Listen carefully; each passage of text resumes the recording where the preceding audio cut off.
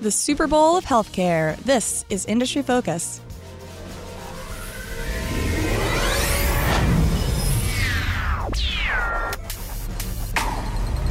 Hello, everyone. Welcome to Industry Focus Healthcare Edition. I'm your host, Christine Hargis. I am joined by Motley Fool healthcare contributor Todd Campbell on the line via Skype.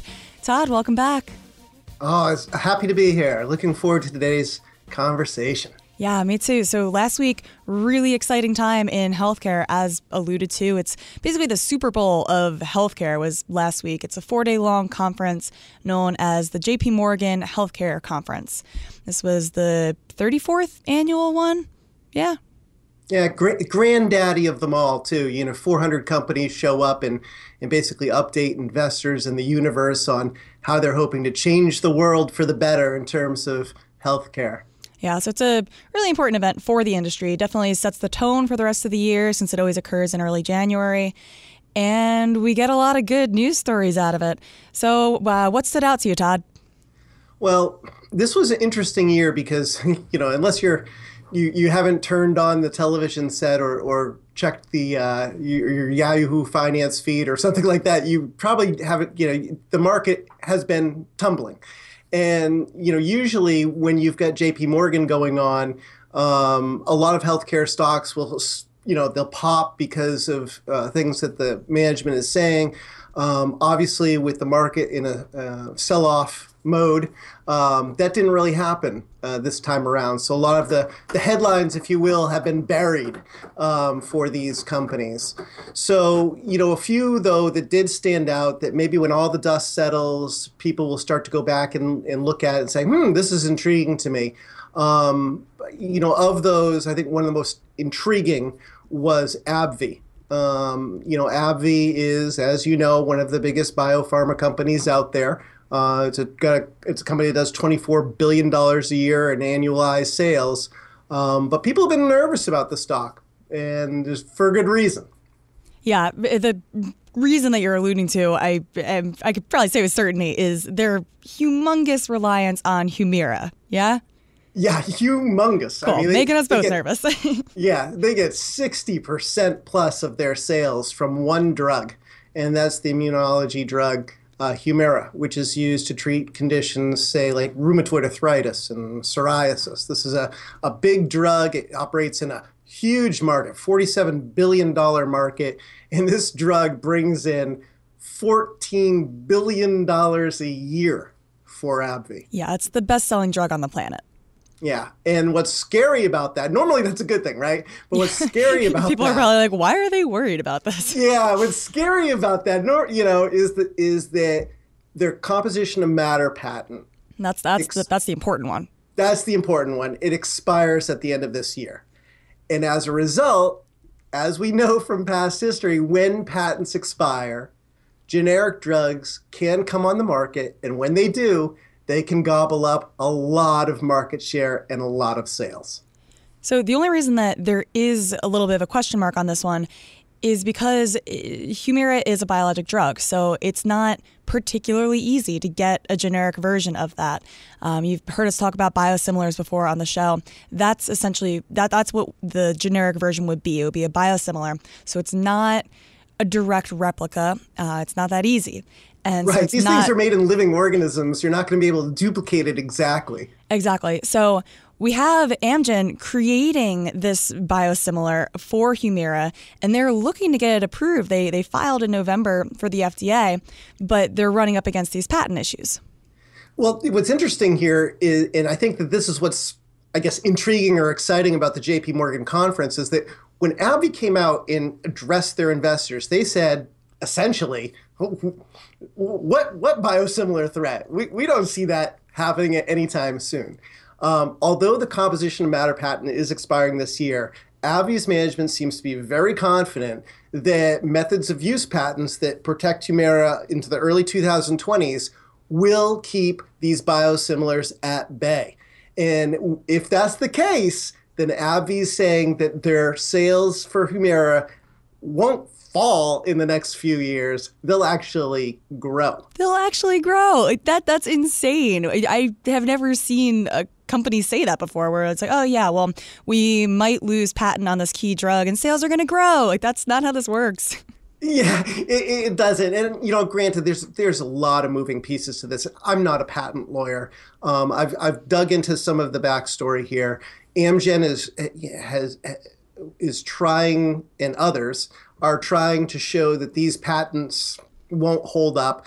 They have, obviously, Amgen, Biogen, these companies, they have lots of resources, lots of people on their team, if you will, that are working hard to ensure that they don't violate these patents. So there's still the chance that biosimilars come to the market before 2020.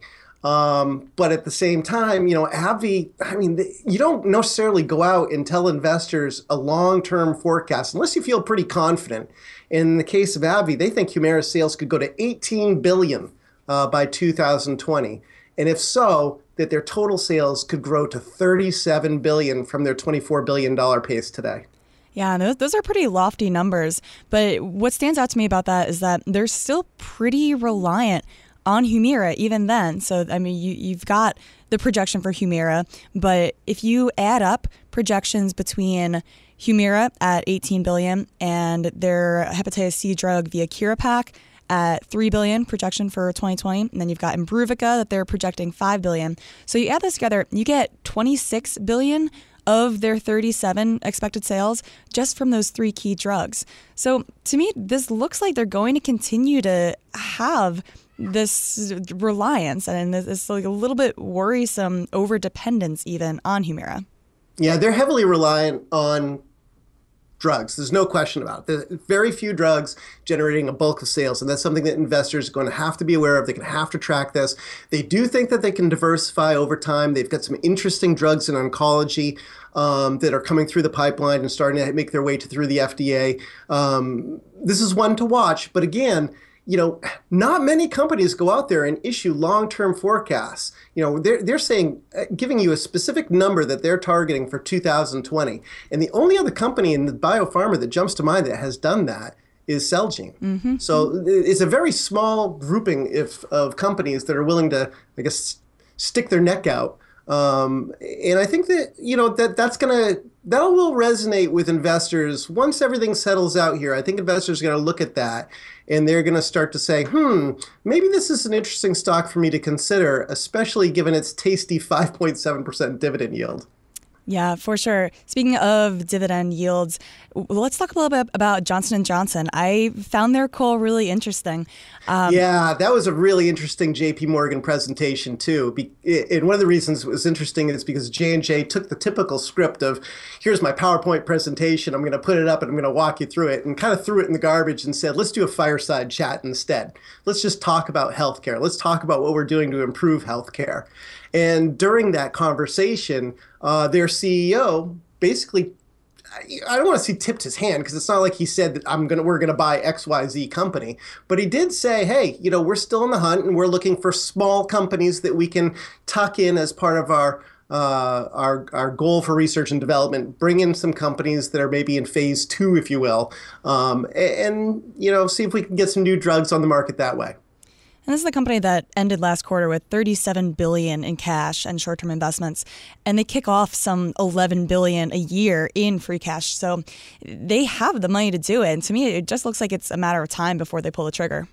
I think one of the things CEO Gorski said in the conversation was that they went back and they looked at the 10 to 20 years in the past and said, how have they gotten their drugs on the market? And 30% of their free cash flow goes towards R&D and M&A. And it's split roughly, I think it's like 55% goes to internal R&D, 45% goes to external deals, collaborations, acquisitions, and the like. It doesn't seem like that's going to change anytime soon. Yeah, Gorski weighed in on that split, the 55-45, saying that's a good balance. That's where they want to be. Yeah, and that means probably that investors who are trying to figure out, okay, well, what does that mean for J&J? What targets might be going after? In the past, $2 billion or less doesn't seem like that they like to do much larger than that. Hey, they could surprise us, right? But in the past, things like Cougar Biotech, which they bought to get Zytiga, a multi-billion-dollar prostate cancer drug, recent deals, they've all been in that $2 billion or less area. The Cougar acquisition was $1 billion, if I recall.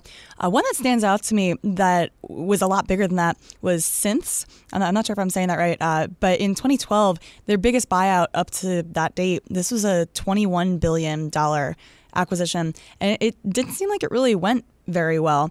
And so I'm wondering if this is Gorski and Johnson & Johnson acknowledging that, hey, we have done bigger deals and they haven't been great, so we're going to stick with the small deal route. Big deals are hard to, you look at a big deal and you say, okay, well, maybe I can capture some synergies. I mean, obviously Pfizer's trying to do that. Other companies are trying to do that, merge larger companies together, X out a lot of the costs and drop more money to the bottom line. But they're also very complex. They're hard. There are a lot of moving pieces. It's not as simple as being able to say, hey, look, we found this really interesting small molecule or biologic drug. We just need some help getting it to the finish line. And I think that, I think to your point, they're looking at it, they're saying, you know what, small deals may be more profitable for us over time if we, leverage all of our knowledge and our experience for that benefit.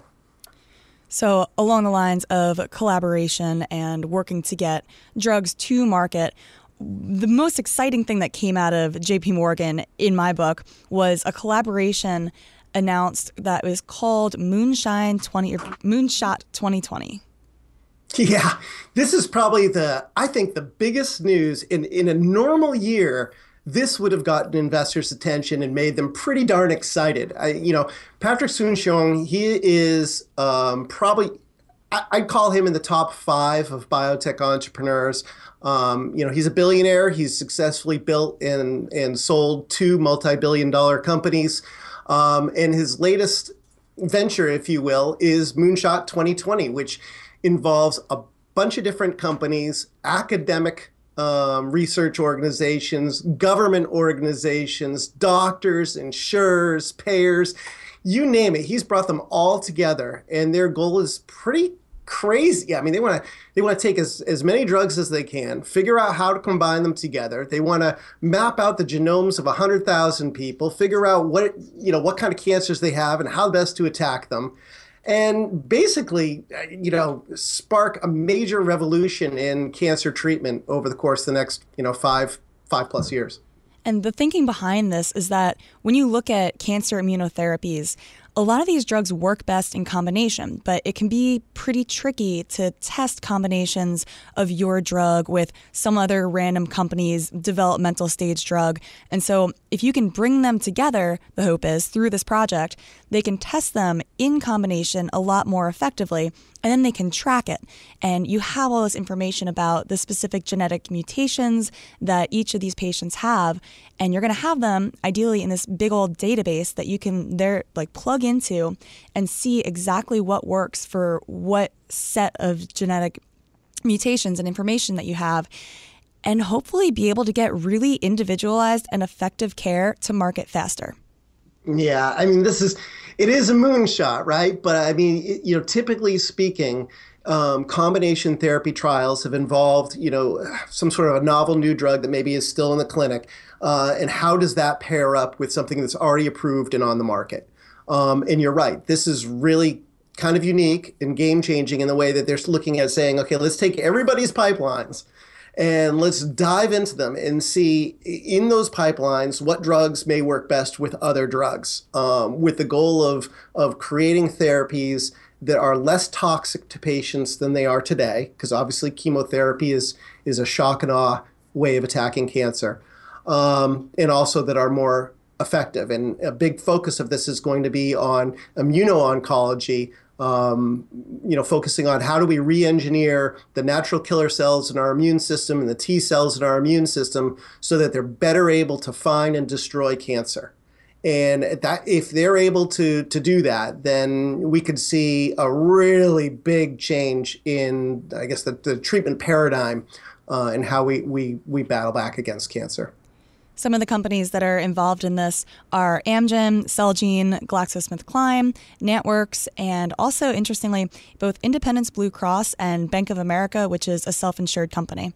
I'll add in there. Yeah, what's really interesting about that is that, you for the first time that I can remember is you actually have payers, insurers, Bank of America is self-insured, working together with these companies on developing these next generation therapies. That's kind of revolutionary. Yeah, it's pretty cool. Independence Blue Cross has about 10 million people that they cover in 34 states and DC.